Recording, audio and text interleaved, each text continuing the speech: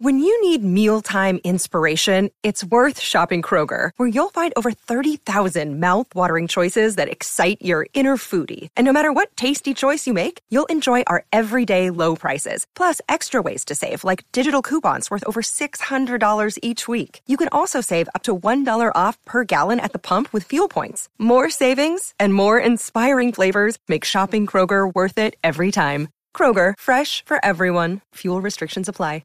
I'm trying to elevate small talk to medium talk.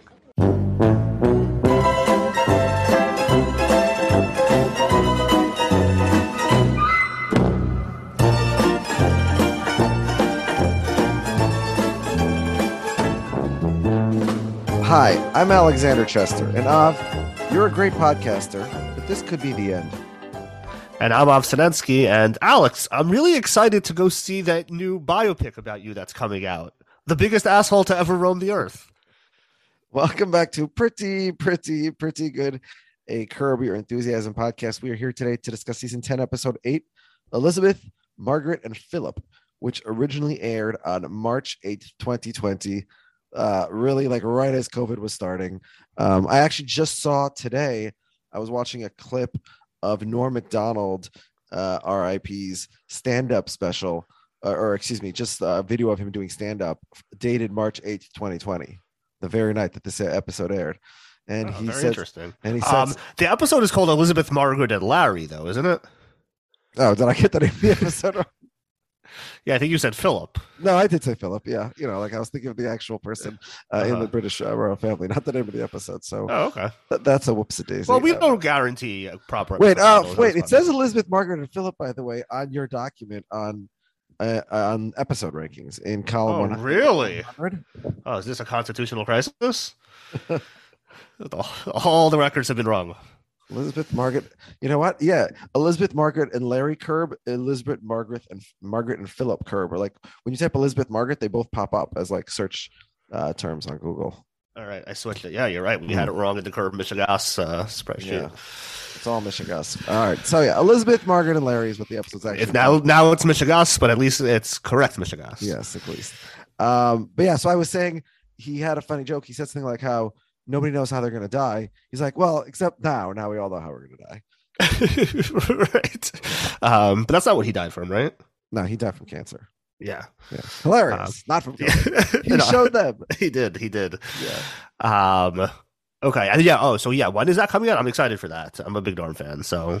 I think I forget. They just announced that like Netflix has some like last secret show, something like that. Yeah. Something like that. Yeah. I'm excited for that. Yeah.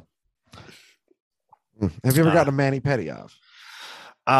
No, I did recently go to a nail salon for the first time because like I like split my nail. And my wife was like, you could just go to a nail salon. They'll fix it for you for like $2. Yeah. Because it was like annoying. And like, I didn't want it to like rip. And like it was starting to hurt. And I'm like, I kept like putting Band-Aids on it. And like I went there, like they took them like 3 minutes. They just like glued it and then like painted it. And I was like, oh, okay. Yeah, these people know what they're doing with nails. Yeah. Did you get French tips?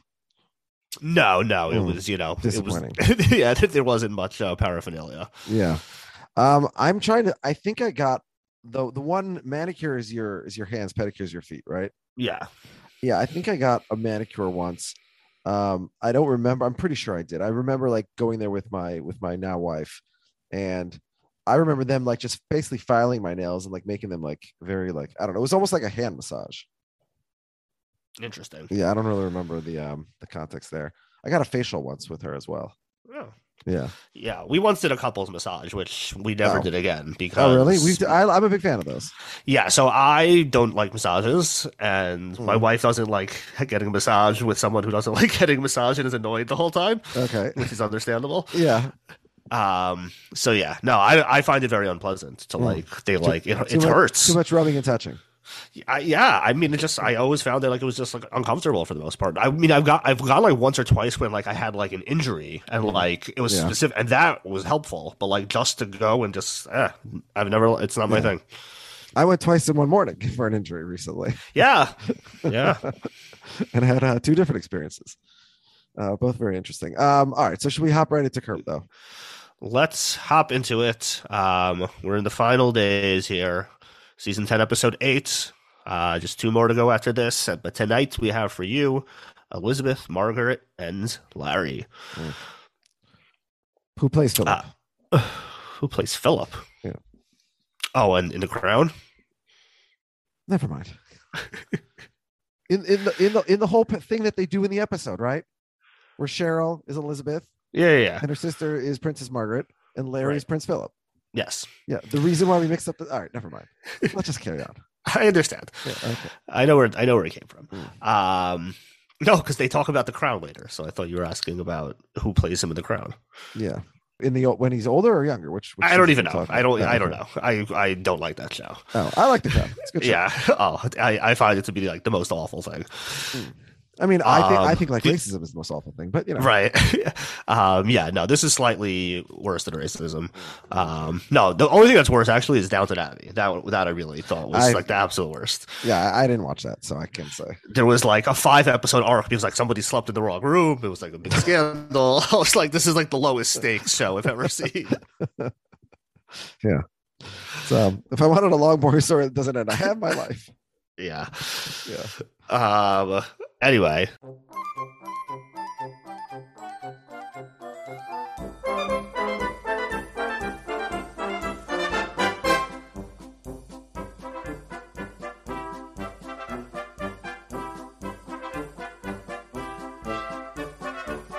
So we're at Jeff's house, and Larry asks what you just asked me, whether I've ever had a mani-pedi before. And Jeff tells him he had a manicure once. Can I say, I think I would actually love a pedicure. I love, those things that like when a person comes back from a pedicure, they have that thing that sort of separates their toes. Mm-hmm. I love those things so much that my wife actually got me a packet of them once. Because actually, as I'm sitting here right now, I just love to have my toes like separated. I like the feeling of like, my toes being free. Yeah. So I mean, if you have like interest in your feet feeling a certain way, then you probably would like a pedicure. Yeah. Maybe I should do that. Yeah, I twiddle my toes a lot. Twiddle them. Yeah, I'm like constantly doing it without realizing. The way you're twiddling like your fingers, you mean? Like, what do you mean exactly? Yeah, they're kind of just like flicking up and down.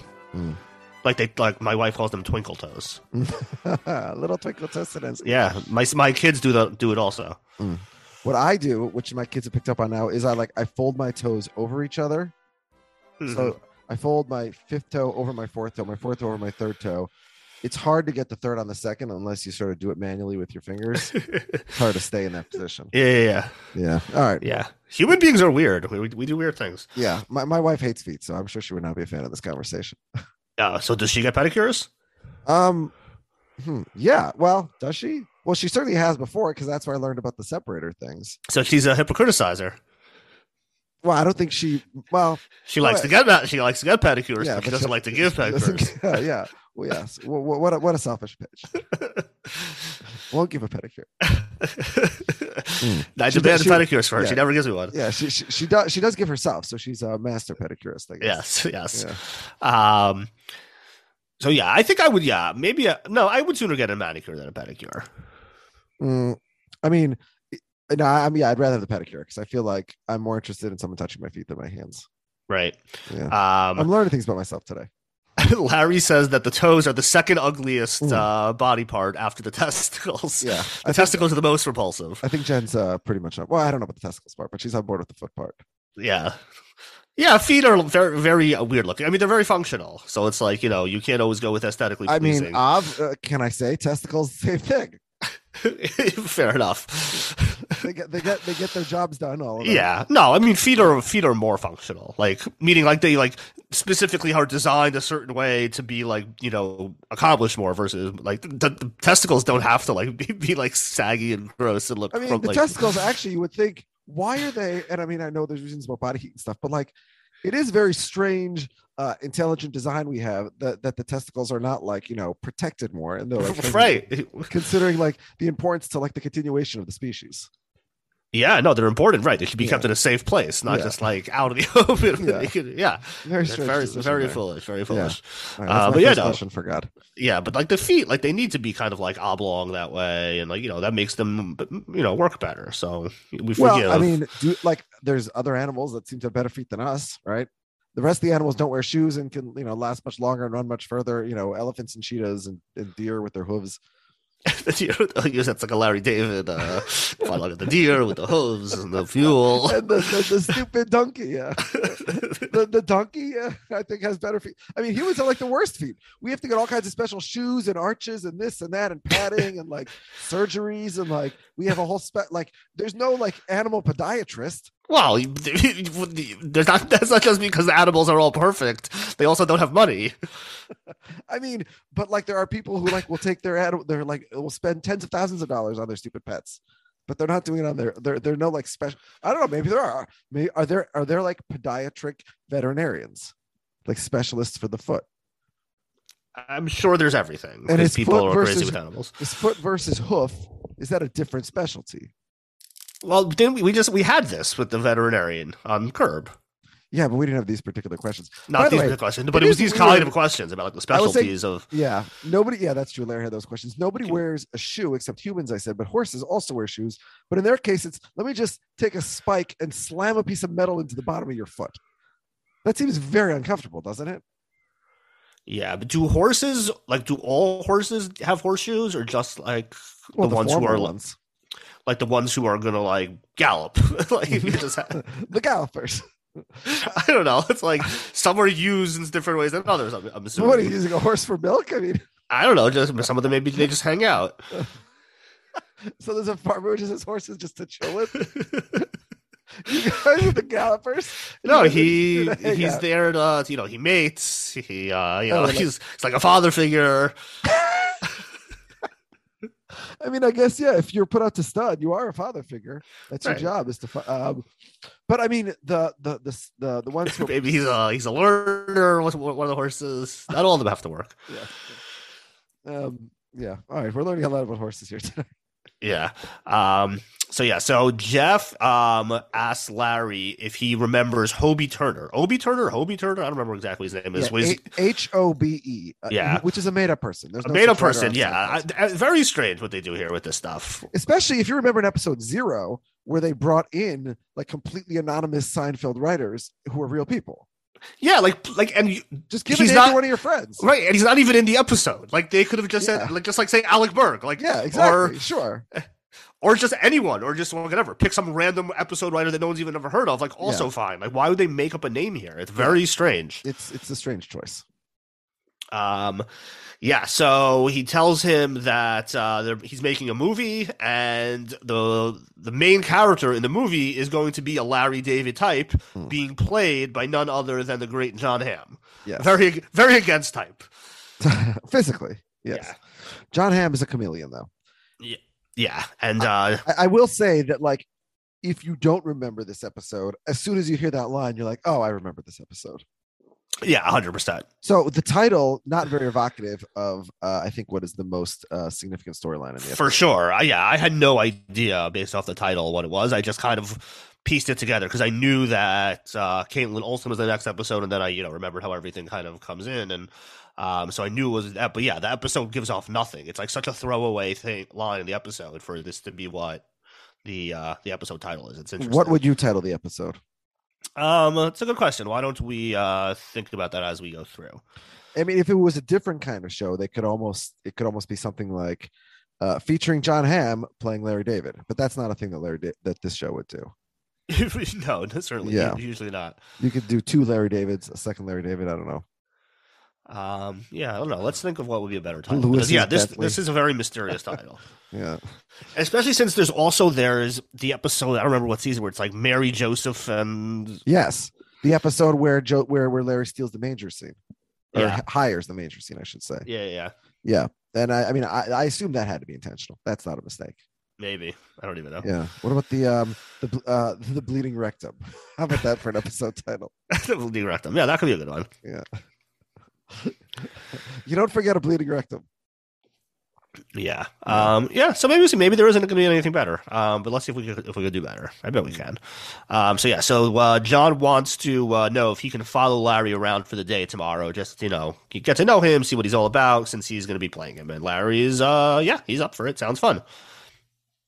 So Susie and Cheryl come walking, they come marching on in, they own the world. And Jeff gives Larry a heads up that him and Susie are currently no longer on good terms, which fell quickly, right? Took a turn last week, birthday, yeah. Yeah, I feel like last week checked in on them. They were, doing great. Yeah. So yeah, I don't know what happened. Maybe it was the near-death experience. Maybe Susie was all excited for that trip to the Bahamas, and Jeff nixed it. Yeah, that could certainly be it. Yeah. He's not a beach guy. Yeah, so Cheryl has news that her sister Becky, played by Caitlin Olsen, who we haven't seen for many years. Yeah, otherwise known as Sweet D from It's Always Sunny. Yes. I don't know. Have we seen her since the baptism? Since that particular episode. Ooh, that's a good question. Let's see. I'm on IMDb. I can pull it quickly. Let's see how quickly I could pull it. She's listed pretty low. She's listed below Cassie in the credits. Becky. Why didn't it say what episodes? Yeah, I see her episode. She's got 7 episodes.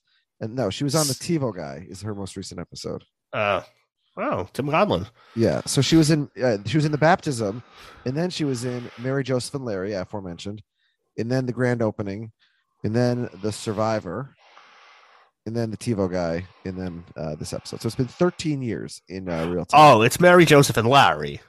Yeah, I forgot that Larry's the third one there also. So then, yeah, I'm much more inclined to believe that it's intentional. Yeah, of course it's intentional. I didn't realize that it was Larry in both. Didn't we just have this conversation? I knew Mary Joseph. I didn't know that the third one to that was also Larry. Okay, yeah. Maybe the third one was supposed to be Philip. It could be. Yeah. Okay. So it's a callback. That's I do like how in her first 2 appearances in Beloved Aunt and the baptism, she was credited as Cheryl's sister Becky, and then thereafter as Becky, such that on IMDb she's listed as playing the character Becky / the character Cheryl's sister Becky.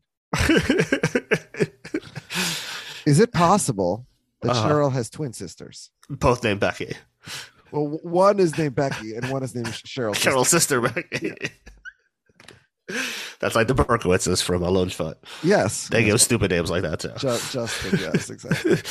Are you Becky? No, I'm Cheryl. I'm Becky's sister Becky. Yeah, it really only works in reference to Cheryl, though, which would be a strange thing for parents to do. We're going to name our daughter in reference to our other. Yes, all right. That's the only reason it would be strange, of course. All right, but let's get to their big news.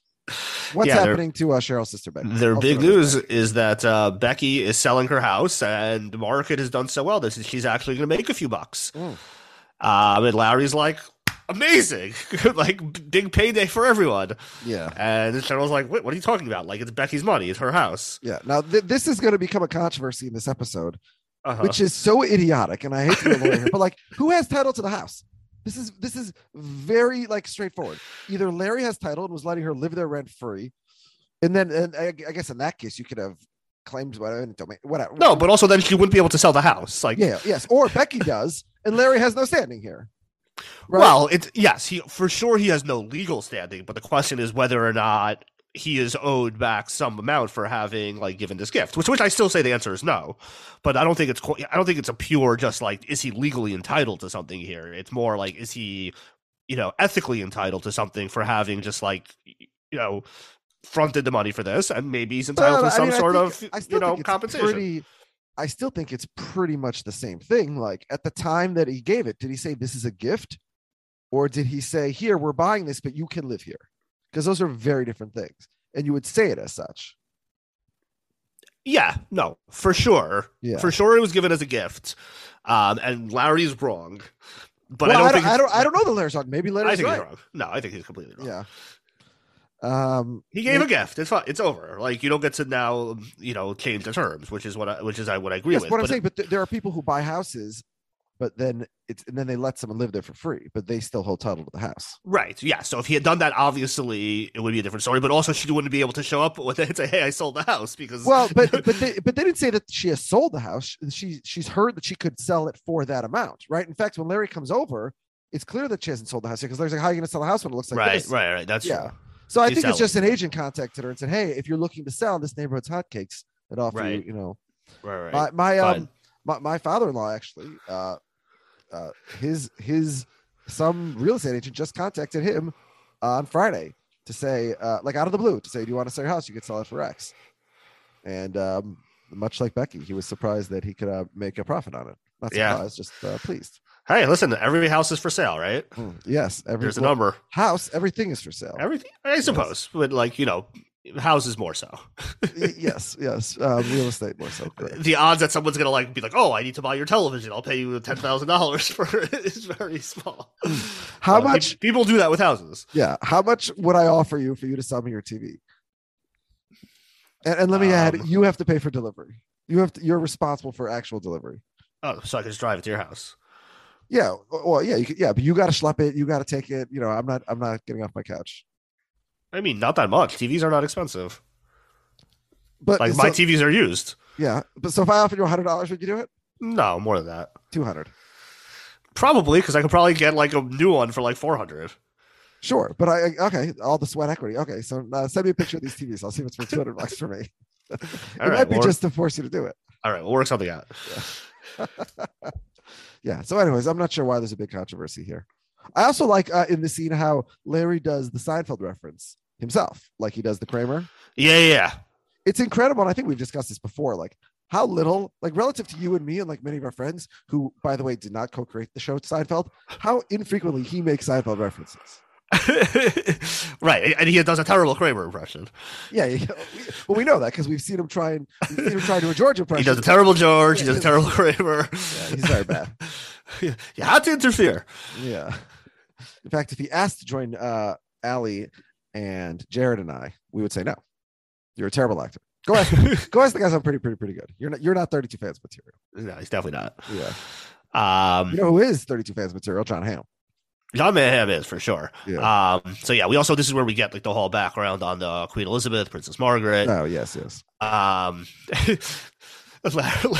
like Larry's line where she's like, "We bought it for them to live in, not to flip." Like, as if like he's been living there for years. They make it seem like, right? Flip, yeah, right. It's not like she like bought it, like fix it up a little bit and is flipping it for a profit. Like, yeah. So I mean, I assume it happened after the baptism.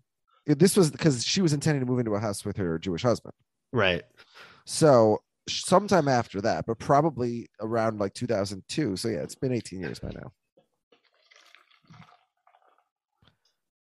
Yeah. And credit to Caitlin Olsen, by the way. She looks, the actress looks like exactly the same 2 decades apart. Yeah. I think so. Yeah. Relative to a lot of the people on this show. Larry also does. Right. But, Larry's relatively unique in that regard. Yeah. Yeah. Yeah. Fair enough.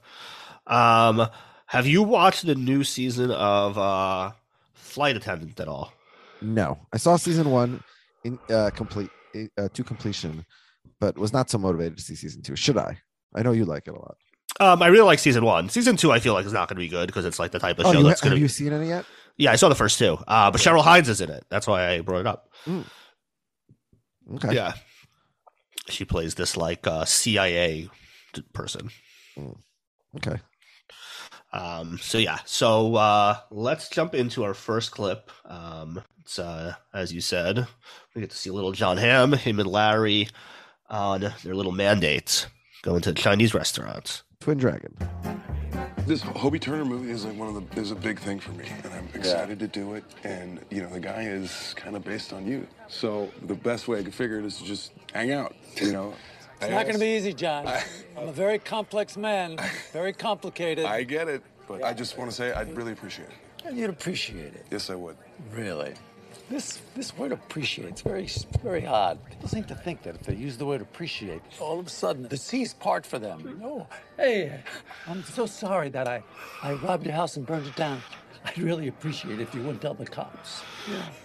Now, I think there's like a big difference between appreciate when it's used like preemptively, the way Larry's describing it here, and like after the fact, which like the way that John Hamm did, because it's just another way of saying thank you. Yeah, I mean, it's the same is a complete synonym for thank you. Yeah, this bit doesn't really work at all for me. And in Larry's context, basically it's just a synonym for please.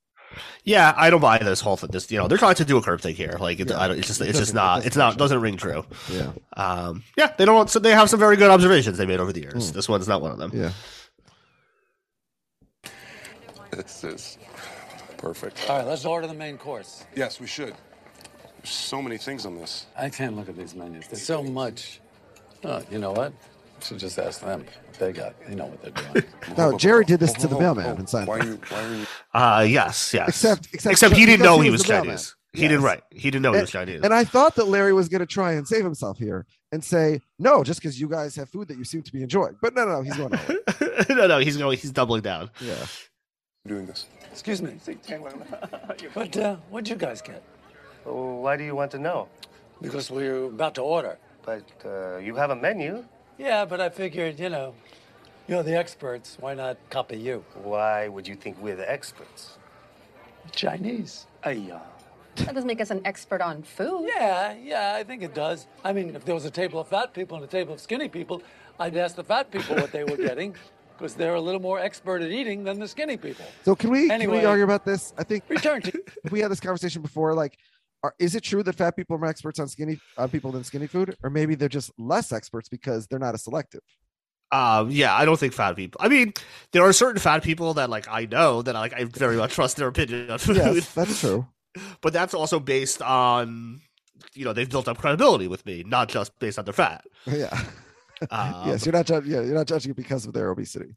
I mean, the fact that they're fat and they eat a lot, they love food helps. Yeah. But not everyone who's fat, is going to have good taste in food. Some people who are skinny have great taste in food, and they just have better metabolism, or they don't eat as much of the delicious food. Yeah. Now, in the Curb universe, how famous is John Hamm? I think as famous as he is in our universe. Because shouldn't this restaurant guy, the Chinese one, shouldn't his first reaction be, "Hey, John Hamm"? And Larry David. Okay, so Larry David maybe so right, Larry David was most famous for the Fatwa, I guess. You wouldn't. A random person wouldn't know Larry David. Yeah, they might know John Hamm. Your friend seems kind of racist. Right, they might know John Hamm. John Hamm isn't super famous. He's very famous in a small group. I think that even if you don't know John Hamm's name, you definitely recognize him.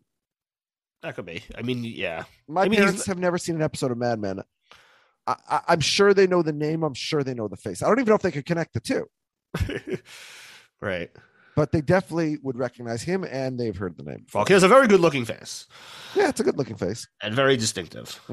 It's not an Uber 2 like Larry. No. Yeah. He's much better looking than Larry David.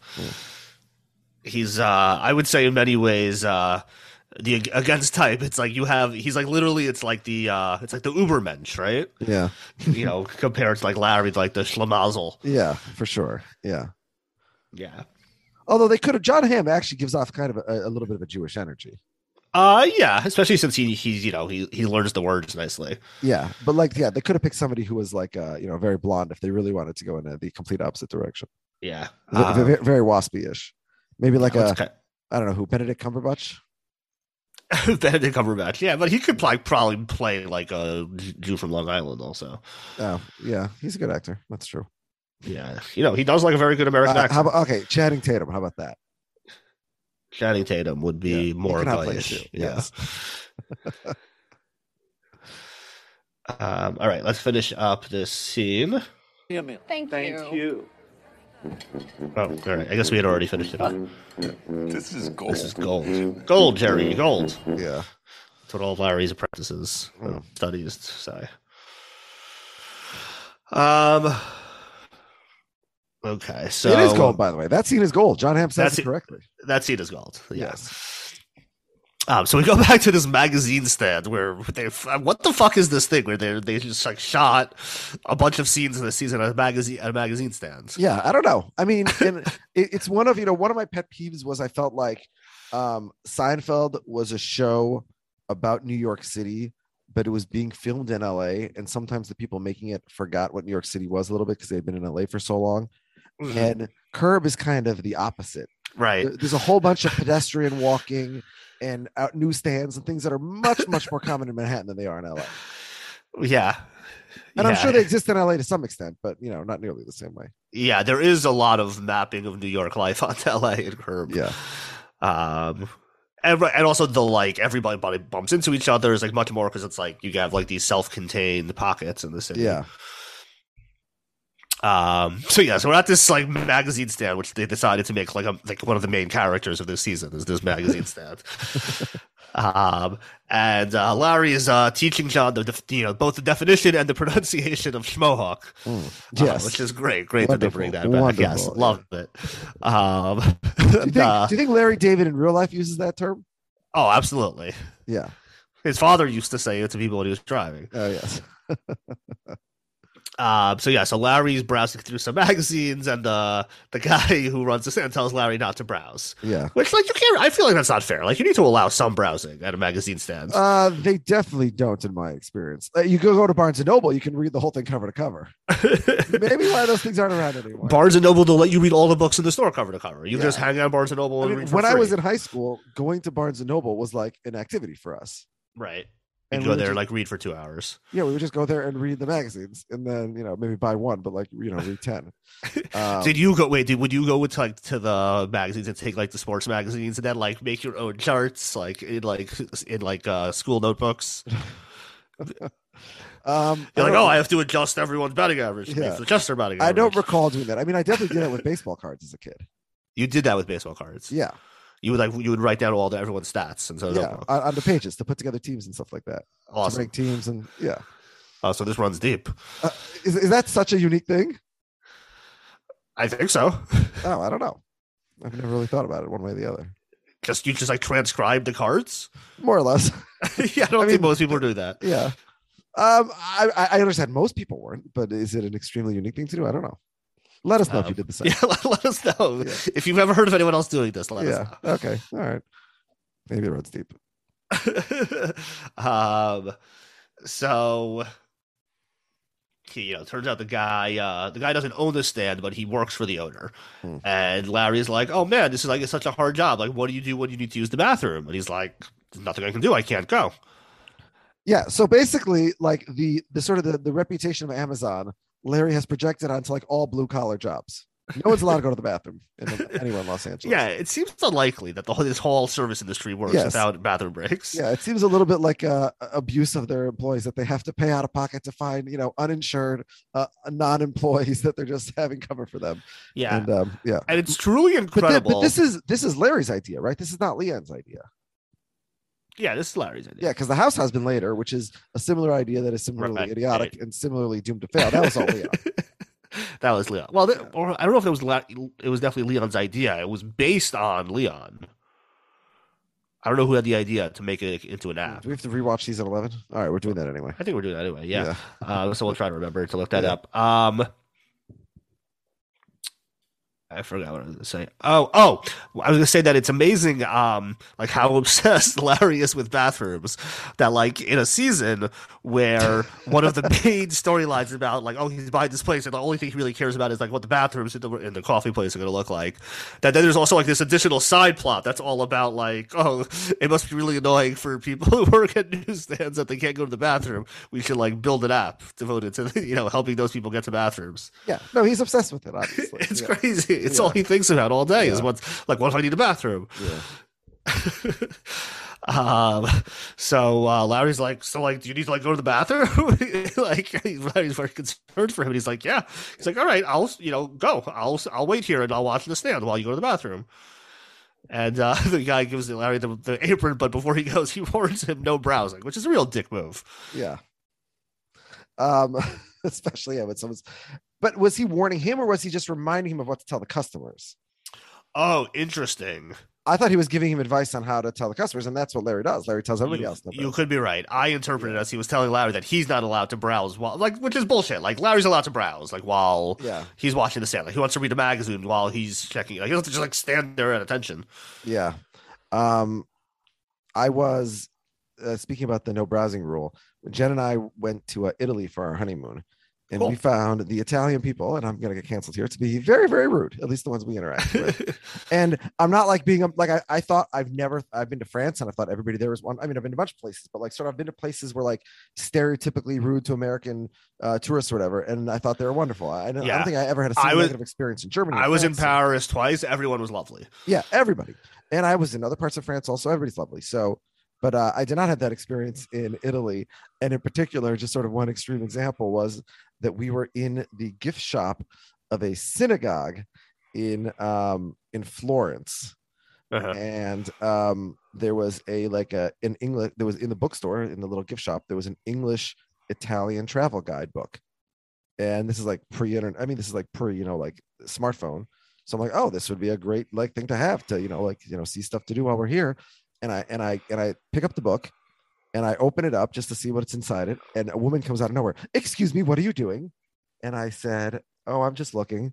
And she's like, you're not just looking, you're also touching. And she snatched the book out of my hands and put it back on the shelf. And I said, well, how is this to know if I want to buy the book unless I look inside it? And she says, you can look at the cover. And I'm like, you're literally not supposed to judge a book by its cover. It's like a slip. But I guess that's not an expression in Italian. So she thought I was like mocking her. So then she called me a rude American, and we got thrown out of the store in a synagogue. So yeah, that's my take on Italians. Yeah. Until our last night, every Italian person the last night was like amazing, and we thought it was almost like God sending them there to save the reputation from the previous week. But yeah, but the woman in the synagogue, unrepentant, judge books by their covers, and did not allow me to touch it. We went to Italy for our baby moon, as they call it. Yes. So, meaning my wife was pregnant at the time, and we got very thrown off that everywhere we were going, people kept just saying prego to us, and we're like, that's very rude. And she'd be like, I'm 20 weeks pregnant. It shouldn't be that obvious. Come on. We had no idea. For the first 2 hours. Ooh, that's funny. Yeah. That's also where we found out that our first child was going to be a girl, because we had to go to a hospital at one point, and they did a scan, and they're like, oh, do you know what you're having? And my wife said no, and they said, it's a girl. In English or Italian? In English. Okay. And we're like, oh, okay. I mean, we didn't ask you to tell us. Yeah, but thanks, I guess. So you were planning on not finding out until no, we were. So it wasn't a big deal. It wasn't but it was still not on our terms. Yes. I mean, it was fine without consent. Yeah, we didn't care. It's probably just a different style more than anything. Yeah. I don't know. Yeah, so Larry does take the advice, as you call it, and he goes out. He's starts chewing out another patron for browsing.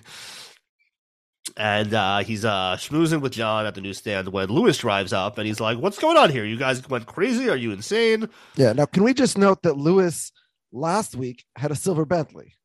Right. Which they made a big point about. And this week he's driving this antique black convertible, which is much more ostentatious than a Bentley. Yeah, the car he drives up in is ridiculous. Yeah, and Larry doesn't bag on him the way he did the week before. So yeah, maybe they cut it. It can't be a coincidence that they're making a whole thing of his cars and right? Maybe who the hell knows what they're doing? Perhaps. Yeah.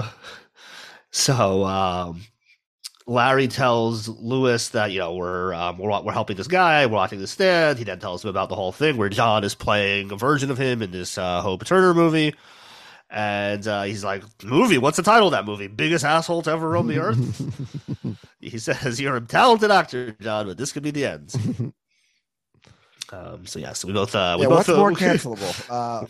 Ted Richard Lewis playing Robert E. Lee. Yeah, or John Hamm playing Larry David. Yeah.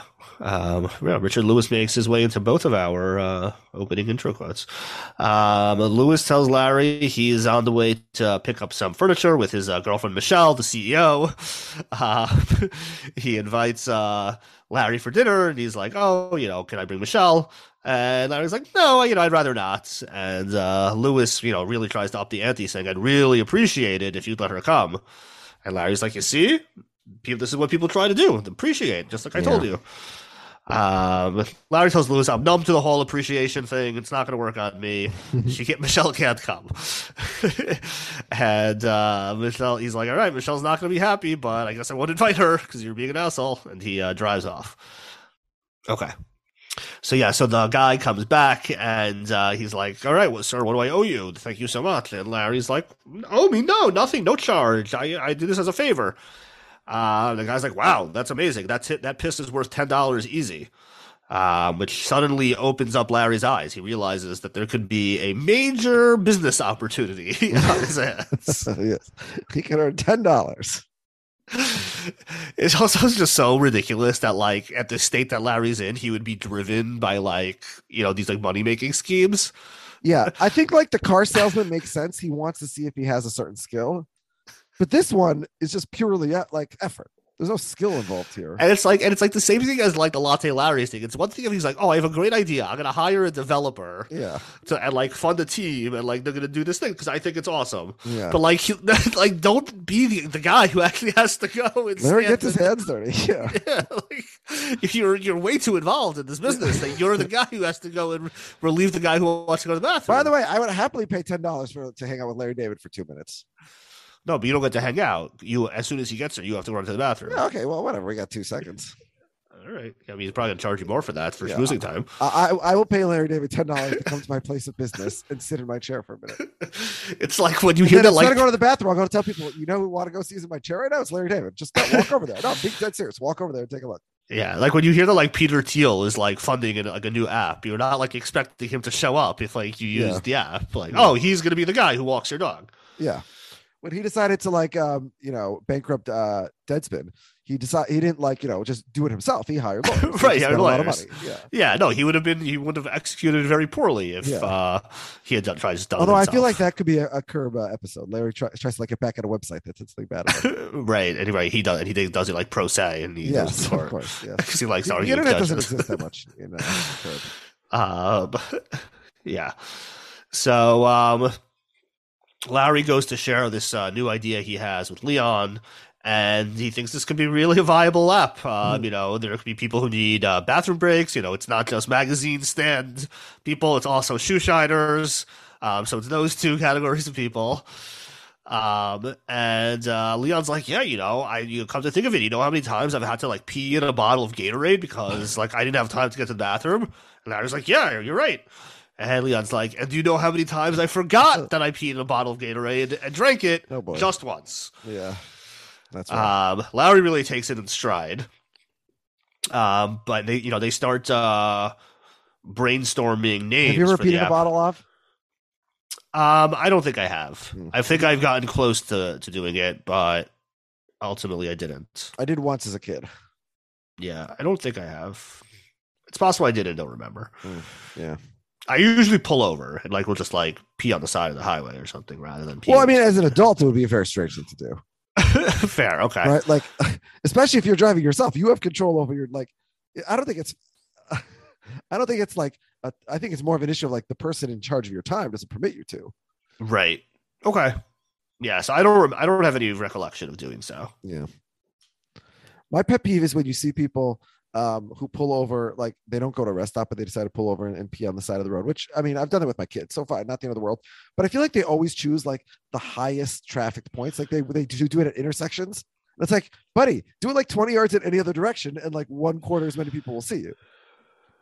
Yeah. I mean, they could be exhibitionists. I guess so. Yeah. All these urinators. Okay. Yeah. Also, I do it with my boys all the time, actually. Right. They also might have uromycetitis poisoning. So who are you to judge them? Yeah. They don't have time to go to a lower ground. Let me see your pee permit from the city. All right. Okay. So Larry heads over to Becky's place and things are not looking so good. Yeah. Like the yard's a mess. He goes into the house. That's even worse. It's a complete disaster. He's like, did you just have a party like that ended 5 minutes ago? What's going on in here? Listen, it's been a tough 17 years for her. Yeah. Like he's like, no one's going to want to buy this place if they come see it and it looks like this. And, he wants to know, he's like, what's the deal? Like you used to be so close with Cheryl. And she's like, not anymore. We're not close anymore. And by the way, I was happy to hear about how you broke up Ted and Cheryl in Mexico. Good work with that. It's interesting that she got the scoop on that. I wonder where she got it from because she's not close with Cheryl. So she must have picked up gossip from someone. Probably Susie, right? Is she in touch with Susie? I mean, they're together here. She must be in touch with some family member. Right. Yeah. Well, she would know that she would have heard that they broke up, but the fact that it was because of Larry, like I feel like that's probably not widely known that like she's stuck. I mean, it happens in front of a wedding in front of like 200 people. Right. That's true. That's true. Yeah. Right. That's true. I forgot that it got announced at the wedding. Yeah. No matter how close you are with or unclose you are with a sibling, if something about their private life was outed in a very public fashion in front of 200 people, you would hear about it pretty quickly. Right. Fair enough. She offers him a drink. But it is funny that, like, you know, the most prominent thing she did in the show was Larry accidentally getting credit for something he didn't really do, breaking up a marriage. Right. And now here it is, the exact same thing again. Yeah. Larry's repelled by this, wondering who drinks during the day. The answer, of course, people that go to brunch. Yeah. Or people who have sex during the day. Yeah. So Larry tells her that he heard that she's planning on selling the house, and, you know, he's thinking, since he's the one that put up the money, you know, it would be a good deal for her if she was allowed to keep the profits, but he should get back his original investments. Yeah. And Becky's like, oh my God, what are you talking about? No, like I need this money. Like my life is horrible. I lost my job. I lost my boyfriend. He was just using me for a visa. And like, she's like, starts, you know, sobbing, and Larry can't deal with it. And he's like, fine. You can keep the house. Just like, don't cry. I guess he didn't anticipate she might be upset when he told her this. So like, he didn't think that far ahead of like how to prepare in case she's sad. It's also like we just had this storyline of somebody crying and getting things by fake crying. Yeah, that's true. Yeah. So when he tells her that she can keep the house, she stops crying and they start making out on the couch. Which I certainly didn't see coming the first time I saw this. I saw it coming the second time. Oh, okay. We're going to head over for the post-game show over at Jeff's place, I think. So let's hear about how Larry and Becky's night went. I think I always had a secret little crush on her. Me too. Yeah. It was in the daytime. I love daytime sex. You're filled with energy. Yes, I mean, nighttime, you're so close to going to bed, right? Why are you doing that before you go to bed? The whole thing should be all flipped around. I know. Should never happen Daytime. at night, always Yes. during the day. It's John. What's going on? Nothing. What are your thoughts? All times are good. All times are good, but I think they're onto something. Yeah, I mean, I think it depends on like what stage you are in life and what you're doing. Like, you know, right. If you're working full time and you're a parent of small children, then like, you know, nighttime is easier for a lot of reasons. Right. Yeah. I also feel like it's good. It's like get it out of the way. They don't have to think about it. Go back to living. Get out of the way. What is it, like an inconvenience for you? No, but it's more. It's like that. Just like it removes it as like an elephant in the room. I mean, I don't really see it as an elephant. Unless, well, actually, I do, but I like elephants. So, okay. if I had an elephant, I'd want a second elephant if I had space for one. How many elephants do you currently have? I mean, as many as I can get my hands on. All right, but I suspect you have very few elephants. Oh, actual elephants, yes. Yeah. I thought we were done with the metaphor. No, I don't even know what the metaphor is anymore. Fair. So, what's fair? Oh, whatever. Yeah, let's continue with the clip. Going out to dinner. Is that working out okay? Yeah. Where is he? I love this exchange here. Did you have sex with my sister Becky? I love that she says my sister Becky. Like, why she Cheryl's sister Becky? That's her name. But so then maybe there's a triplets. Because this is my sister Becky, not Cheryl's sister Becky. Well, but would Cheryl call her Cheryl's sister Becky? Cheryl would just call her my sister. If her name is Cheryl's sister Becky, as you claimed based on the IMDb credits, then Cheryl would call her Cheryl's sister Becky. If that's her name. No, the same way that when people have the same name as expressions, like God, for example, on shows, whenever God's on a show, he won't say thank God, he'll say thank me, right? Or Jesus will do the same thing. Sure. Okay. So I feel like her name could be Cheryl's sister Becky, but to Cheryl, she's my sister Becky. Okay, so it's the same person. Saying Cheryl's sister Becky makes her sound like a. Anyway, it's very weird that she refers to her as my sister Becky. Yes. Like if she also just says you had sex with my sister, Larry knows full well who she's talking about. Yeah. Or you had sex with Becky. Anything, because you don't like when people say my sister, my wife. Right. We know Cheryl. Uncle. Which Leo. Becky? Which Becky you're referring to? Right. Yeah. There's so many Beckys that I had sex with recently. Who said that? Becky. What did she say? Wait, hold on. So She pause. said, guess who I fucked? Wait, hold on. So this is very so he had sex with Cheryl's sister Becky, but Cheryl heard it from Becky, the other sister. But she said, "Guess who I fucked?" Oh, so it must be the same person. All right, I guess it's no longer identical twins. So it's just one sister. Yeah, I thought it was like Ursula and Phoebe kind of situation. It could have been. It could have been. Alas. Oh my God. Oh my God. What Wait, were hold you on. thinking? Pause. It's like, oh my God, you did. Oh my God, like wait, so you didn't know until now, or like you thought like Cheryl could? Well, I guess he thought Becky could have been lying to her actually, because especially if Becky's jealous of her, she could have just made it up. All right, fair. Well, is it possible that literally all she has said to her so far is "guess who I fucked," and then Cheryl immediately assumed she means Larry, and she ran over here? Yeah, that would be a weird without confirmation. It'd be a weird conclusion for Cheryl to jump to, although in true confession would be true. Right. Yeah. So it's probably more likely that she just like she there's a part of her that thinks her sister is like fucking with her. Yeah, I guess so. You know, she's crazy. Yeah. And but Larry cannot tell a lie. well, but it's like, who told you? She did. Yeah. What did she say? I fucked Larry. Yeah. He's like, okay. Yeah. She was upset. She was sobbing, and I had consoled her, and you know, it happened. That's what why. about the money? I told her she didn't have to share the money with me. Oh my God. That's like prostitution. It was consensual sex my God. between two adults. There's nothing wrong with that, as far as I know. I mean, so this is straight out of in the living Seinfeld room also, over there obviously. when with you the gave a names. big Right. Yeah.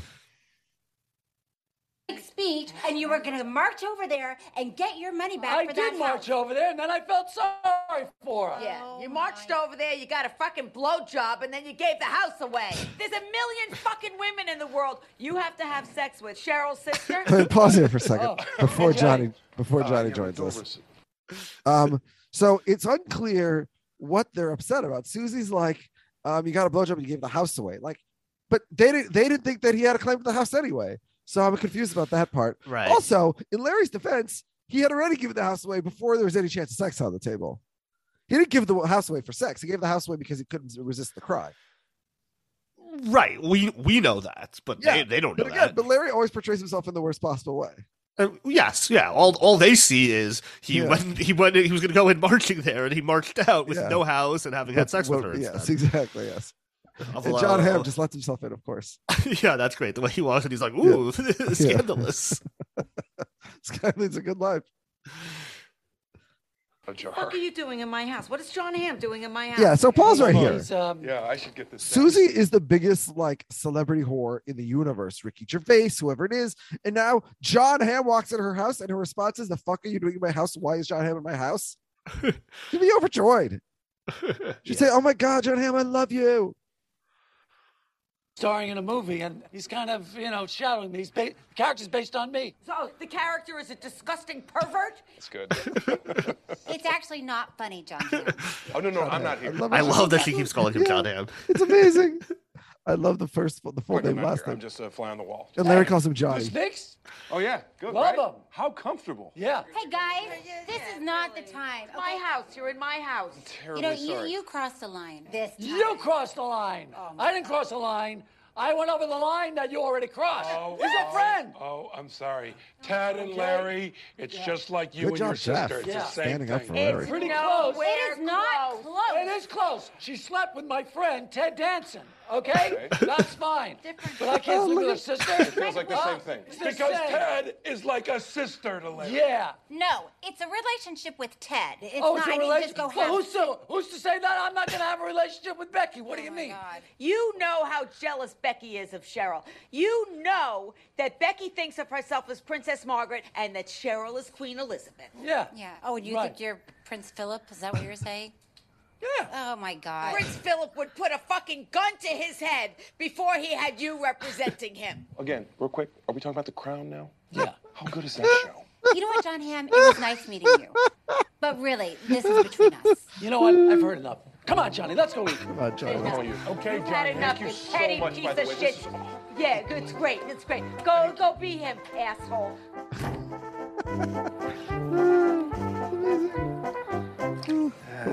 What are you doing? Phenomenal stuff. Yeah, it's so good. And then John Hamm mimicking Larry at that dinner that we just cut off is such pure gold. Everything. The real quick, we talk about the crowd now. Vladimir Ilyevich Ulyanov. You're out of your element, Johnny. I feel like Cheryl should be angrier at her sister than Larry here. No. Well, like no, Larry doesn't really have an obligation to her anymore, per se. No, but from her perspective, Cheryl's like Becky's always out to get her, right? And she already has a broken relationship with Becky. And Larry also, I think she sees as taking advantage of her because she probably sees her as my little sister, and she's all fucked up, and she can't get her life in order. And Larry's like sort of targeting that. So it's more of that angle. All right. I mean, I agree it's very bad. I mean, if you were to get divorced from your wife, God forbid, and then have sex with your wife's sister, your wife would be very bad at you, your ex-wife. Yeah, I just feel like she should be angrier at the sister. Yeah, like but it seems like they barely even have a relationship. I guess, right? But like like Larry's the ex. Like this is like supposedly someone who still should have an allegiance to you of some sort. Yeah, I mean, it seems like she has a closer relationship with Larry, even in divorce, than with the sister. I guess. So yeah, Larry squeezing some lemon into his water. Lewis just likes to throw the whole rind in. Yeah, I've never thought about this before. Larry raises a great point. Yeah, you shouldn't do that. They're dirty. Again, Larry about to anticipate a global pandemic where germs spread, so good on him. And Lewis tells him that he's really irked about something. So Larry, of course, proceeds to make fun of him for using the word irked. And he tells him that he's irked that Larry invited John, but wouldn't let him bring Michelle. Yeah. And he goes on to explain that he had to come up with a reason why Larry didn't want Michelle there, why he had to go alone. And what he told Michelle is that Larry's rectum is bleeding. And he wanted to talk to him about it. Yeah. Poor Larry. Yeah, Larry's like, always at the bat mitzvah. It was one thing, now it's another. He's like, what are you doing to me? No one respects a person with a bleeding rectum. Yeah, that's not a nice thing for Larry to say. It's at this point that John realizes that Lewis has been eating an over-allotment of his appetizers, that there's enough for 3 of them, so he should be taking one of each appetizer, and Lewis has been going overboard. Yeah. The appetizer looks to be hummus, by the way. Hummus. Oh, is that what it was? Nice. Looks like it. Yeah, Lewis is just like, oh, now there's 2 of you, 2 Larry Davids, and they do a joint pretty good. So I was wondering how we're going to score this, because we get a pretty good from Larry, followed by a pretty good from John. Exactly. Yes. Larry gets 1, John gets 2. Okay. So we view them as 2 separate and distinct pretty's good. Yes. Well, I think it's sort of it's sort of like the 2-part episodes of Seinfeld, where you're not like the wallet and the how do you count it? So I'm open to either one, and I don't have a strong opinion either way. But what do you say? I could let's say maybe we put this like in a similar camp as the pretty good. Pretty good. So is that 3 or 4, right? We've had this conversation before where we always score that as 3, but it should be more than the 3 without the kicker. That's interesting. So my chart only lists the number of pretties each time before I assume of the second one. I don't know, but yeah, this is the first time on the chart that I tracked it separately because it's 2 different Larrys saying it. It's Larry 1.0 and Larry 2.0. No, for sure. For sure. Yeah. There has to be some sort of asterisk here. Yes. As a reminder, the previous pretty good in the season was in episode 3. Larry gave Chulu scones 4 pretties. Okay. So those scones were better than Larry and John Hamm combined here. Yeah. And and still to date, we the last time we had a 5 was Jason Alexander as George Costanza in the Seinfeld finale in season 7, and then before that it was the Thong in season 2. So we've only had 2 full 5 pretties thus far in the series with just 2 episodes to go. Herb is a tough grader. Very tough. Yeah. They don't just give out those 5 pretties willy-nilly. Yeah, these are very low scores for sure.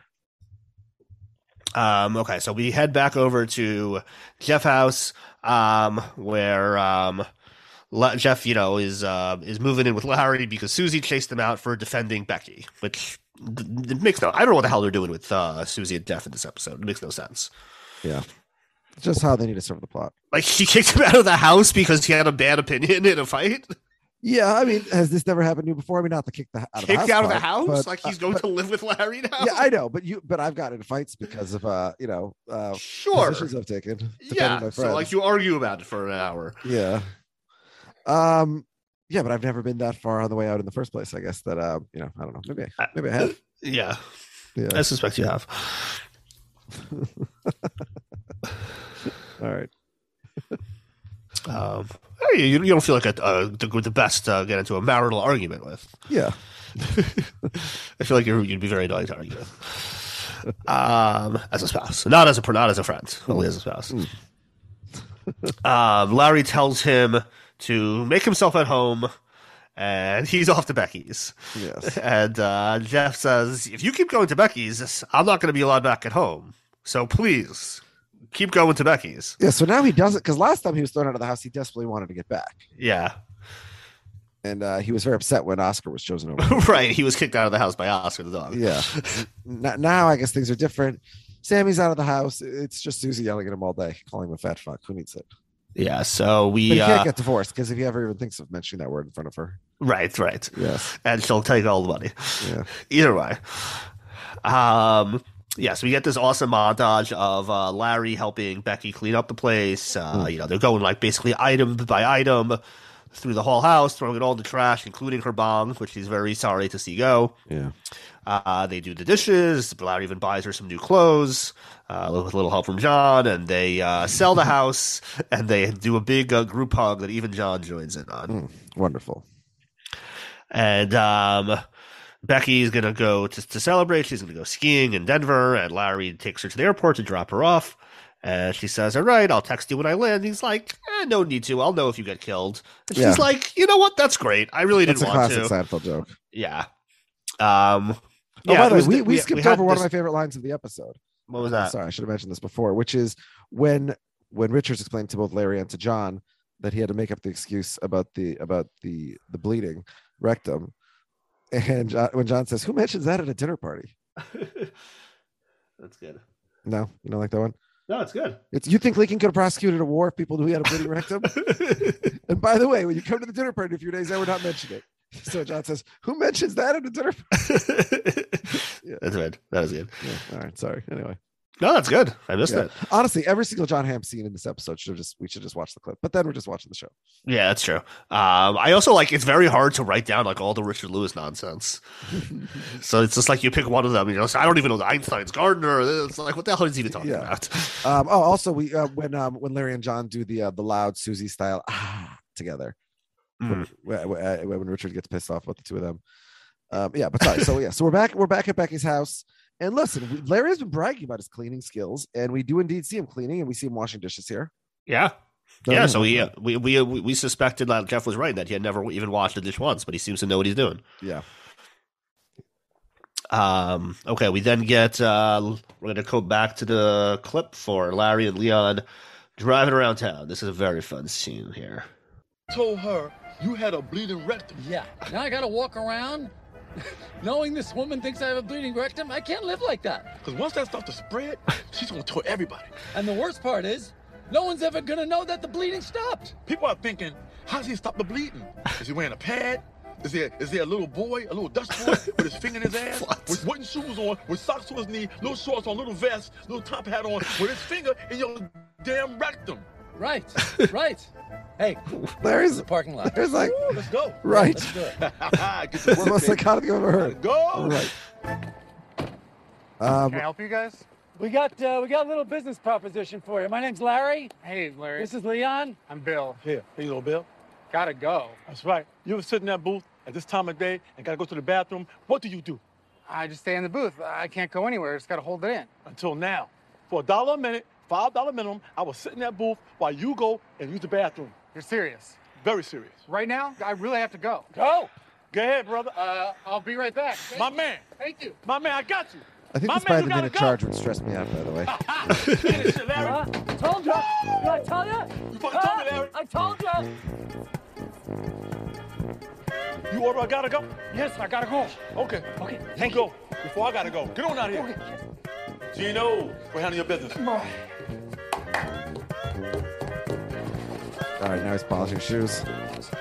spitting on them. Excuse me, you just spat on my shoe. It's a fucking spit shine. Right, now he's not just standing to hold the place. He's shining shoes. Yes. Stop! Stop spitting on my shoe. I'm not paying for this, okay? The tips I appreciate it. Give me a fucking break. I'm not giving you a cent. Fuck it then. I don't give a fuck. I don't work here. But that's not how tips work. Tips go to you either way. So you should give a fuck.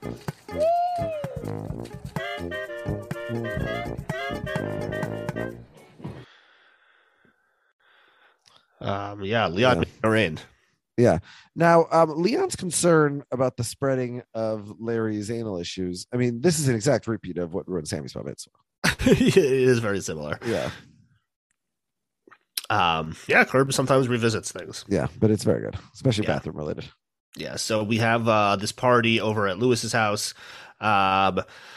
John comes over, thanks Michelle for having them, and Michelle really, like, she can't take her eyes off of Larry. She's like, wants to know what he's up to, because she's like looking very uncomfortably at his crotchal area. And he's talking about, he's going to sit on the couch. I don't want to sit on the arm. And she's like really worried that like he's going to like bleed on the couch from his rectum and ruin her couch. But it's not even her house, right? It's a Lewis house, so it's not even her couch, whatever. That's true. She's just looking at it. But she seems to have ownership over the chairs. Yeah, I think it is her house. You think it's his house? So maybe it's her house. Yeah, okay, fine. Yeah, you're probably right. So she invites everyone to the table for dinner, and turns out that everybody has like a nice big like comfortable dinner chair, and Larry has a wooden folding chair. And he's like, "What's the deal?" And she's like, "Oh, well, we bought a set of 7 and we're 8, so sorry, you got the wooden chair," which is like completely ridiculous that like anyone would do that and like not take it for like themselves rather than like make a guest sit on the shitty chair. Yeah, very rude. But listen, every Richard Lewis girlfriend has hated Larry. Right, that's true. Except for the dancer, actually. Yeah, but this one could be the one. Yeah, this one. So Larry calls Lewis into the kitchen. He's like, "You have to get me a chair, or I'm going to tell her this whole bleeding rectum thing is ridiculous. Like it's one thing you made up in this nonsense, but like now I have to like get a shitty chair as a result of not happening." And she so Lewis calls over Michelle, and she says, Larry would really appreciate it if I got him a new chair. And she's like, "Okay, but if he bleeds on it, it's going to be your problem." So Cassie wants to know from John about what's this whole deal where he's playing Larry in a movie, and he says, "Yeah, so the movie's about this guy named Lawrence Dean, who had a very successful sitcom, kind of like Seinfeld, but turns out that he completely stole the script from an Australian sitcom." And Larry's like, "What the hell? Like, why? That's the movie?" He's like, "No, it's the movie." And they're like, "Well, no, like it implies that the person that you're based on, Larry David, did the same thing with Seinfeld." And they're like, "No, John is not having it." He's like, no, it's just a movie. It's no resemblance at all. You should say, I mean, it's being played by me, and you're you. So yeah. So Lewis says, "Oh, look, I found this extra chair in the garage. Who knew?" Turns out it was a set of 8, not a set of 7. And he gives Larry the chair. And as they're eating, Larry asks the Chinese person at the table, "When you eat rice or whatever, or noodles with your chopsticks, do you have to lift the bowl up to your face to eat it, or can you leave it down on the table?" And the guy says, "You're supposed to lift the bowl." Yeah, my brother has told me, by the way, who spent a lot of time in China, that the way that Americans use chopsticks is totally different than the way that they're used. They're used more as like spoons than as like forks. Yeah, I'm sure Americans are idiots. Yeah. Although I don't know how to use chopsticks at all. So yeah, but my brother says at least the part where he's lived, they use them like you lift the bowl up to your face, then you use it basically to scoop the rice into your mouth. So. Yeah. I see. So right, you're not relying on them to carry it. Yeah. Which makes more sense. Yeah, that does make more sense. Yeah. But you still like for like sushi, you're not going to do that. Like, this is Chinese food I'm talking about. So. Oh, okay, got it. The guy then compliments Michelle on the I guess is the walnut prawns. Not familiar with this dish, but I think that's what he said. And Larry and John are both like, oh no, like we need some of those prawns. We didn't know what they had those. And they start turning the Lazy Susan towards them so they could grab some of those. But Andy's like, no, like I don't know. They got this some stupid argument about like the etiquette of like how you're supposed to use these things, which I didn't land with me at all. This part of it. I did like when then Cassie tells them that they can stop calling it a Lazy Susan because it is both racist and sexist. Yes. Who's that racist towards? Susan's? Which remind, do you watch Magic for Humans? No, I don't. Yeah, Magic for Humans is a show on Netflix. Yeah, and there's a bit in every episode called Magic for Susans, where he just does magic for random women on the street named Susan. So he has to find people named Susan and then do magic for them. Well, anytime he does magic, someone he asks them their name, so they just clip together all the Susans that he's found over the press, whatever. Got it. Yeah, but the Susans are very. My parents had like a Lazy Susan once, and it was actually very annoying. Yeah, I never had one. Yeah, because it's actually like if it's big enough to sort of cover all of the table, but like sort of where you're eating, then it's worthless, because if any one person moves it, then you can't serve yourself. Like you take a fork to serve yourself, and then the thing's moved, around the table. So it has to be small enough so that there's space for you to lift it off the Lazy Susan and then put it in front of you in the space between your like plate and the Lazy Susan. But then at that point, it's so small that like unless you have some massive round table like that, like King Arthur or whatever, Lazy Susan is like a diameter of 6 inches. Right. So yeah. Anyways, Lazy Susan's bad. Okay. Yeah. I mean, racist and sexist. Yes. So racist, obviously bad. Yes. Yeah. So they're like, oh well, maybe we should call it ambidextrous Susan or ambitious Susan. Yeah. They're trying. Are ambidextrous people like? Is that a positive? I don't feel like that's. Yeah, they're like extra abled. So being left-handed or right-handed is not as good as being ambidextrous. Yeah. I don't feel like there's a moral judgment to it. Not a moral judgment. It's just like it's cooler. It's more impressive. It's the opposite of lazy. Like it's more abled. Yeah. So the Lazy Susan is very popular in China. Where does the name come from though? The explanation of the term Lazy Susan has been lost to history. Yeah, I saw something about like Thomas Jefferson, but like it didn't. It sounded made up. Claim it as an American invention. According to lore, Thomas Jefferson invented the device. You gotta trust lore. Yeah.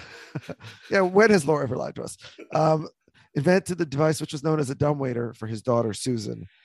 Anyways, my son asked why last Friday night at dinner we were discussing the service in the Jewish temple as described in the Bible, and it's performed by the priestly caste. But if a member of the priest family has a disability, such as being left-handed, for example, he's disqualified from doing the service. Right. So my son asked my wife, why is it that having such a disability disqualifies one from the service? And my wife's answer was, well, because the Bible is a very old-fashioned book. And I was like, I'm not sure how to respond to that one. So I'm just going to keep moving along here. I hear both sides. Yeah. Yes. All right. So racist, sexist, ableist, anti-ableist. Oh, yes.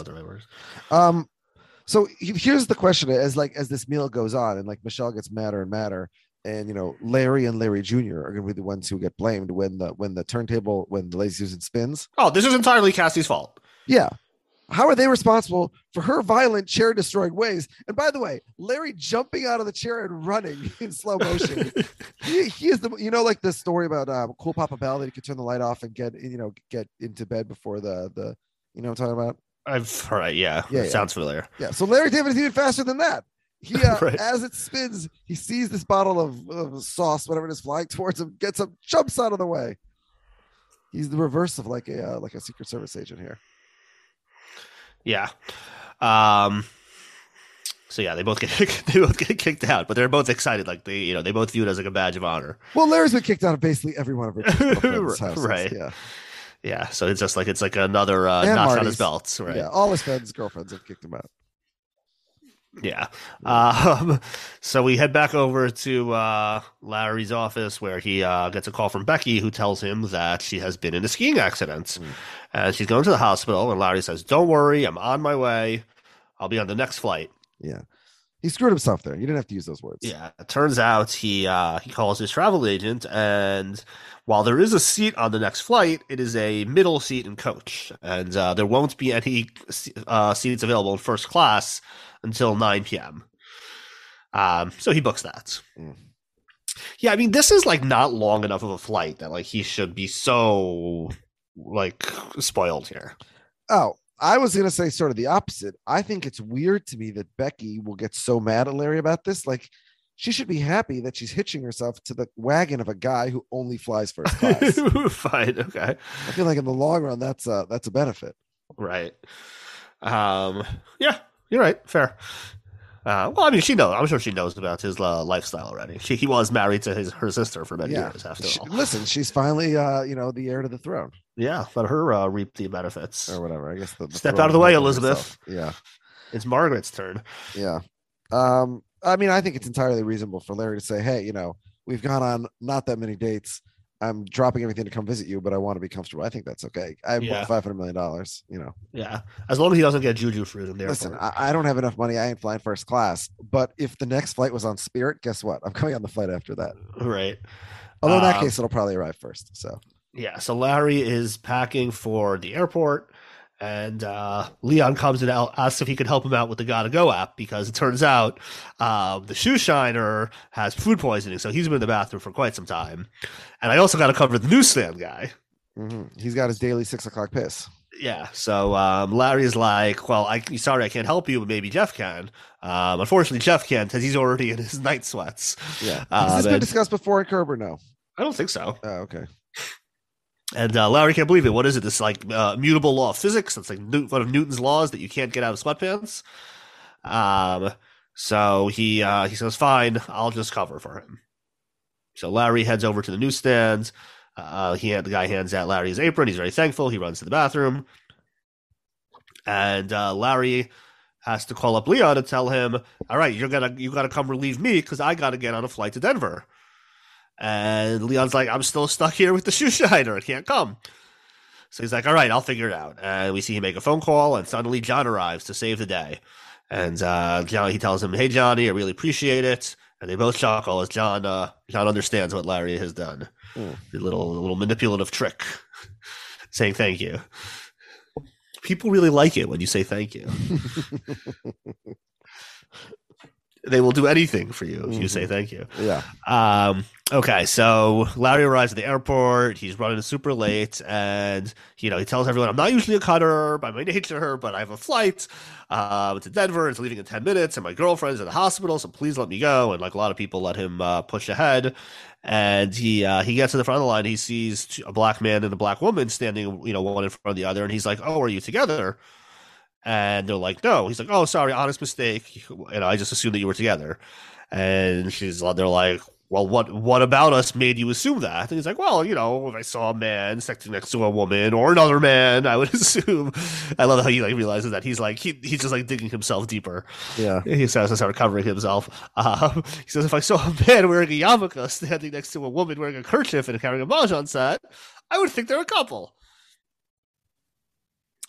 But yeah, Larry, says, "All right, well, I'm on my way to Denver." They remind him that you'll probably bump into some black people in Denver. They do have those over there.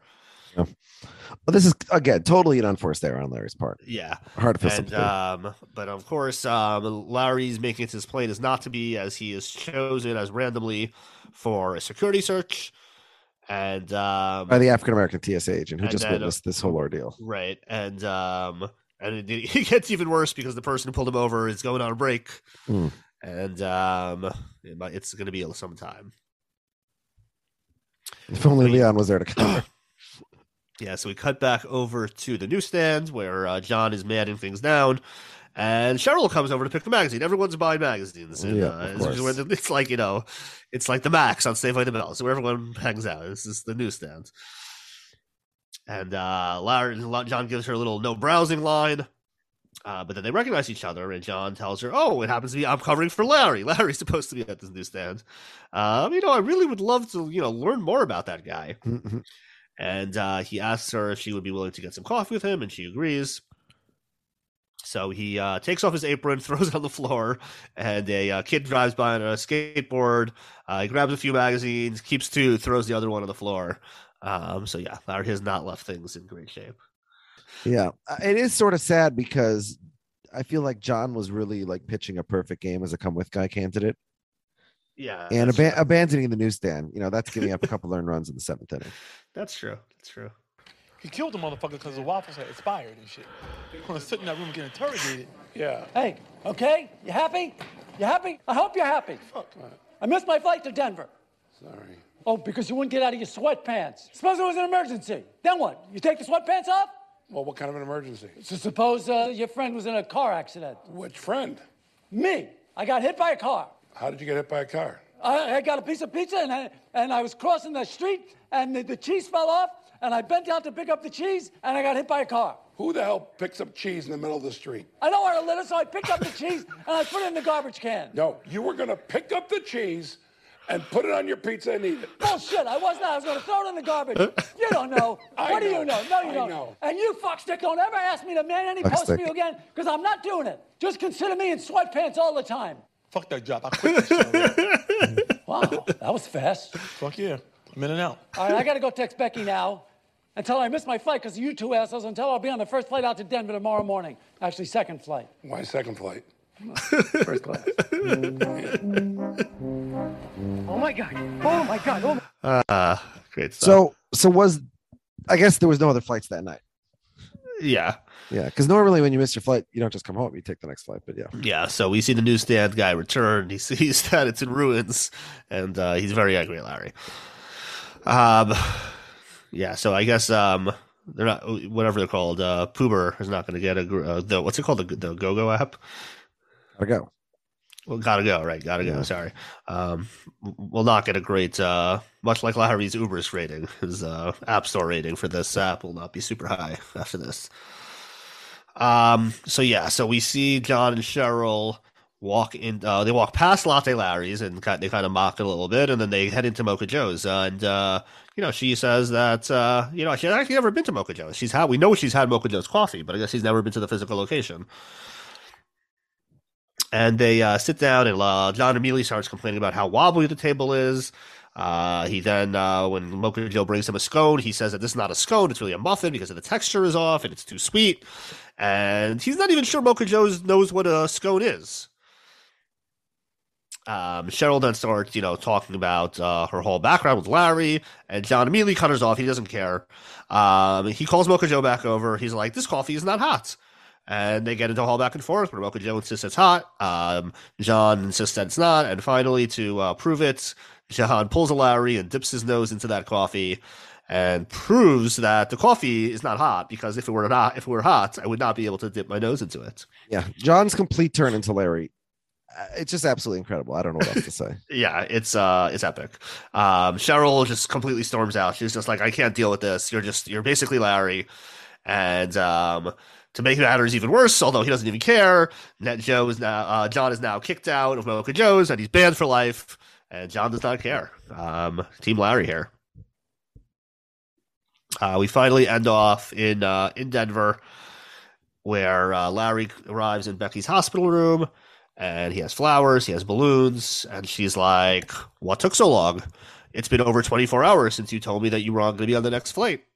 And he's like, oh, you don't even want to know. I got into a whole thing with TSA last night, and like it made me miss the flight. And she's like, last night? Like, why did you I spoke to you at 10 a.m. Why was the first flight you were on at 10 p.m.? He's like, well, there was no seats. She's like, there were no seats? Like, well, there were no seats for me, first class. And she's like, she starts getting really angry at him, and he's like, well, I need to tell you something. The reason why is because I have a bleeding rectum. And she's like, oh, are they able to accommodate you better in first class? Like in first class, they don't care if you bleed, if your bloody rectum gets all over the seats. And she tells him to go and says, you can leave the flowers or get these garbage balloons out of here. Before he does, he asks her, are you going to be eating that Jell-O? And the episode ends.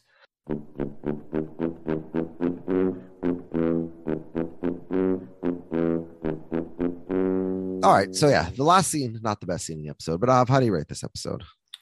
Yeah, so I have a blast with this episode. I really love it. Jon Hamm is just like such a revelation. Even seeing this the second, third, fourth time now, like he's just so great. Like he just brings this like amazing energy to this like personification of Larry David that is both like so ridiculous yet so spot on.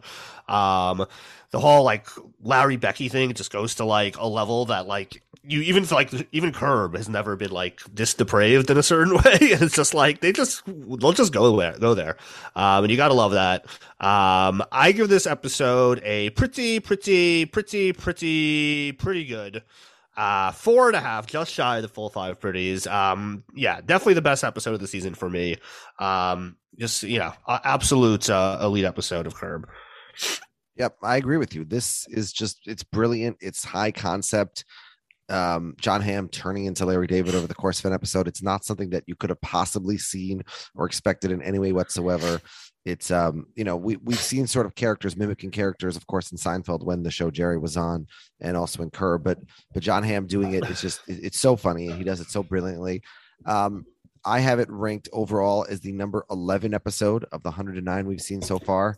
I have it one spot behind Shaq, which was also sort of a similar high concept episode where, everything turned out great for Larry the moment he was back.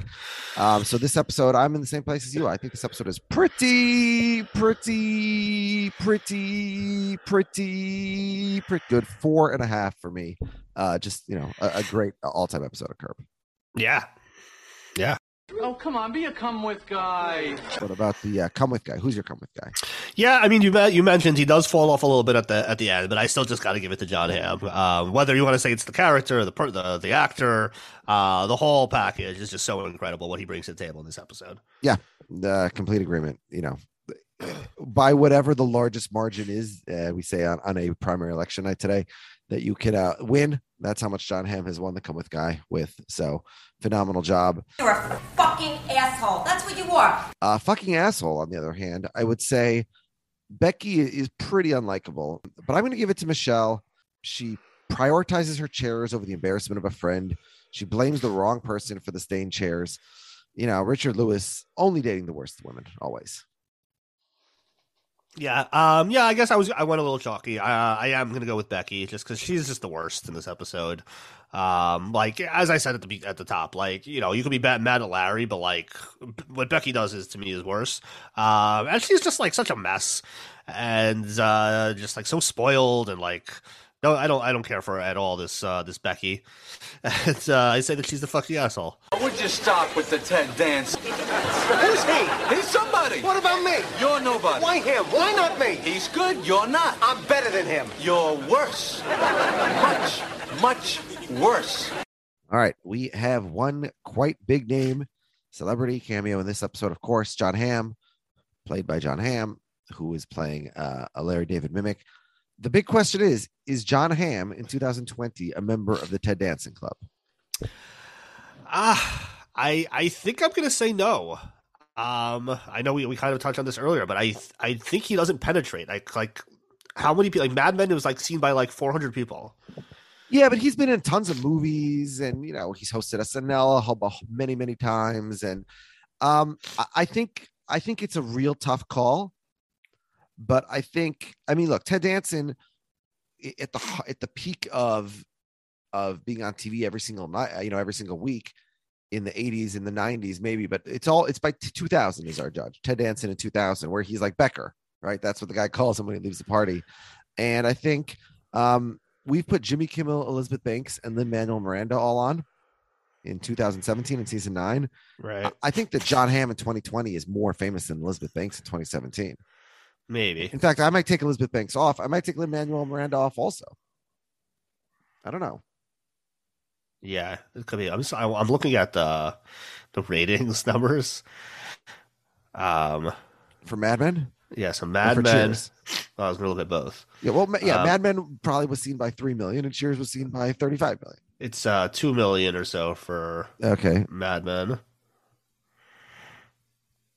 But you're not comparing apples to oranges. No, I know. I understand. I just want to.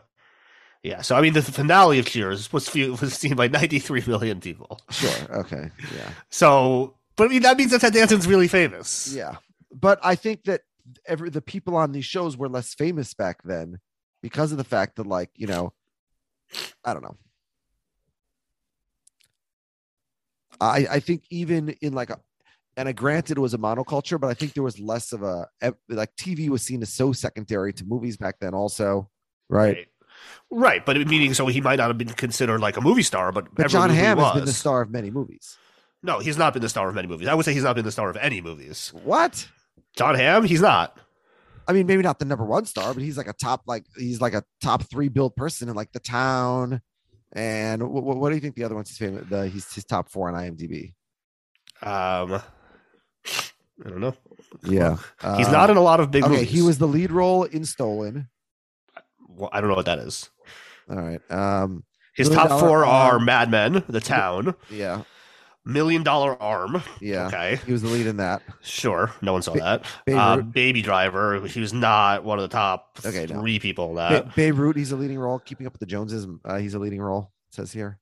It says here. And then supporting role in The Town, Sucker Punch, Bridesmaids, Baby Driver, Tag, Bad Times at the El Royale, The Report, Richard Jewell. Yeah, he's in stuff, but like he's not like leading movies or anything close to it. I mean, we just listed like 4 movies he led, but they're not like, you know, huge blockbusters. Yes, very like straight to Netflix movies. Was Beirut? I mean, wasn't Beirut a sort of a more well-respected movie than that? Yeah, it was a good movie, but like it was probably also seen by like 400,000 people or something. Let's see. Beirut box office just 7.5 million. Yeah. Oh, okay. Guess the box office for $1 Million Arm and for Keeping Up with the Joneses. I am Keeping Up with the Joneses. I 4 million. Keeping Up with the Joneses 30 million. Oh wow. But it costs 40 at the box. So, and by the way, that features, of course, Isla Fisher also in the season of Curb. Yeah. Oh, interesting. $1 Million Arm probably did more.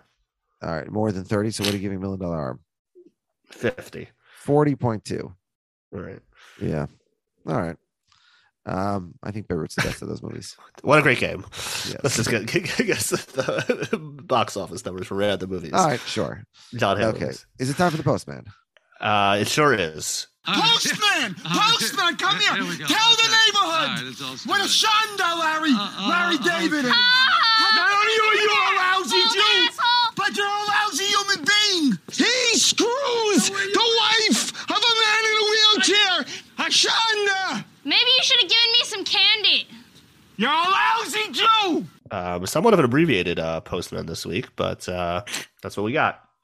First up is William Blake, who says, "Hey, Alex and Av, my name is Will, and do I still have a bleeding rectum, or am I over it? Come with guy is John Hamm. This man chose to spend multiple days in a row with Larry David. That's worth more than a word. Fucking asshole is Richard Lewis. He threw Larry to the wolves for a woman one too many times for my taste." He gives the episode 4 pretties, saying he really appreciated this episode. Zach Brooks says, "Hilarious episode filled with energy. The ambitious Susan stuff killed me. The Gotta Go storyline was catchy as hell. Not a fan of the Becky stuff, but otherwise great episode. Awful title, though." Yes. Do we have a better, The Lazy Susan, maybe? No, I think it's got to be something about John Hamm. The John Hamm episode? Yeah, what can we do? Yeah, I guess can't necessarily do better. I guess I don't hate the Margaret. I mean, there's a reference to a previous episode title, so I get that. Yeah. But, yeah, whatever. Come with guy, first half John Hamm, fucking asshole, second half John Hamm. A real Jason Tatum performance. Is that what you said, or that's what he said? This is what Zach said. No, Zach. Oh, that's all Zach. That's all Zach. Oh, and he's referencing tonight's game, so very timely. Zach must have sent this email in just moments. Yes, it came in just under the wire. It did. Yeah. Good job, Zach. And he gives the episode 4 pretties. And finally, we end off with Olin Allen, who says, "Nice leopard print outfit on Susie. I never see Larry being the type to go for fat people food. Larry seems to easily fall for the crying woman act again, though he thought he would have learned after Isla Fisher. Princess Margaret is probably my favorite of the royals. May she rest in peace. Becky definitely seemed to be taking after her lifestyle. Richard Lewis had some nice lines, and the John Hamm imitation was great, but it hit too try hard elsewhere." A bit too dry, or I don't know. Sorry. Anyway, he gives the episode 3 out of 5, even if I couldn't quite understand what he's saying at the end. Come with guy is the big St. Louis Cardinals fan, John Hamm, And the fucking asshole of the week is Queen Elizabeth, feeling all superior to her Princess Margaret. Whether this is a metaphor for Cheryl or not, either case holds, especially after the real one skeeved off work ill last week and turned up 2 days later watching the horse racing. Scrounger. Okay. I don't know what a scrounger is. I'll Same. take his word for it. Yeah. Well, I don't know how official any of these rankings really are. All right. So what is our overall episode rating?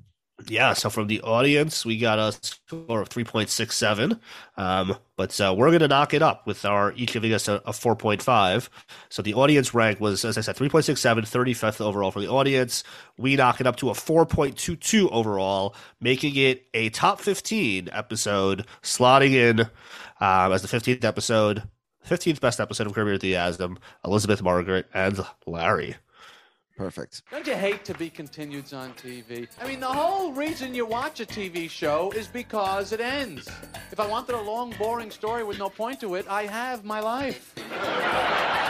Next week, we have Beep Panic. Very apropos name, at least the second word, because when it aired, the entire country, the entire world was panicking. Yeah, true. They're not about beeps. So we'll have to learn what they're panicking about next week. Down the stretch we run of this final season of Curb, at least for this podcast.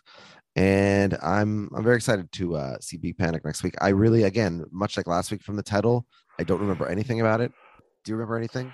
Yeah, I know the main storyline involves Abby Jacobson in the car. Oh, she's like a waitress or something? Yeah. She's a waitress who talks very openly about something. I remember really nothing. So I'm very excited because there's not too many more times that I'm going to get to watch an episode of Curb until season 12 comes, and really be coming in blind because the season finale I remember quite a bit about. So next week, as soon as I watch it, which might be tonight, I'm very excited. That will hopefully be, I forgot how I'm supposed to end the sentence. It's supposed to end in a way that I say the words.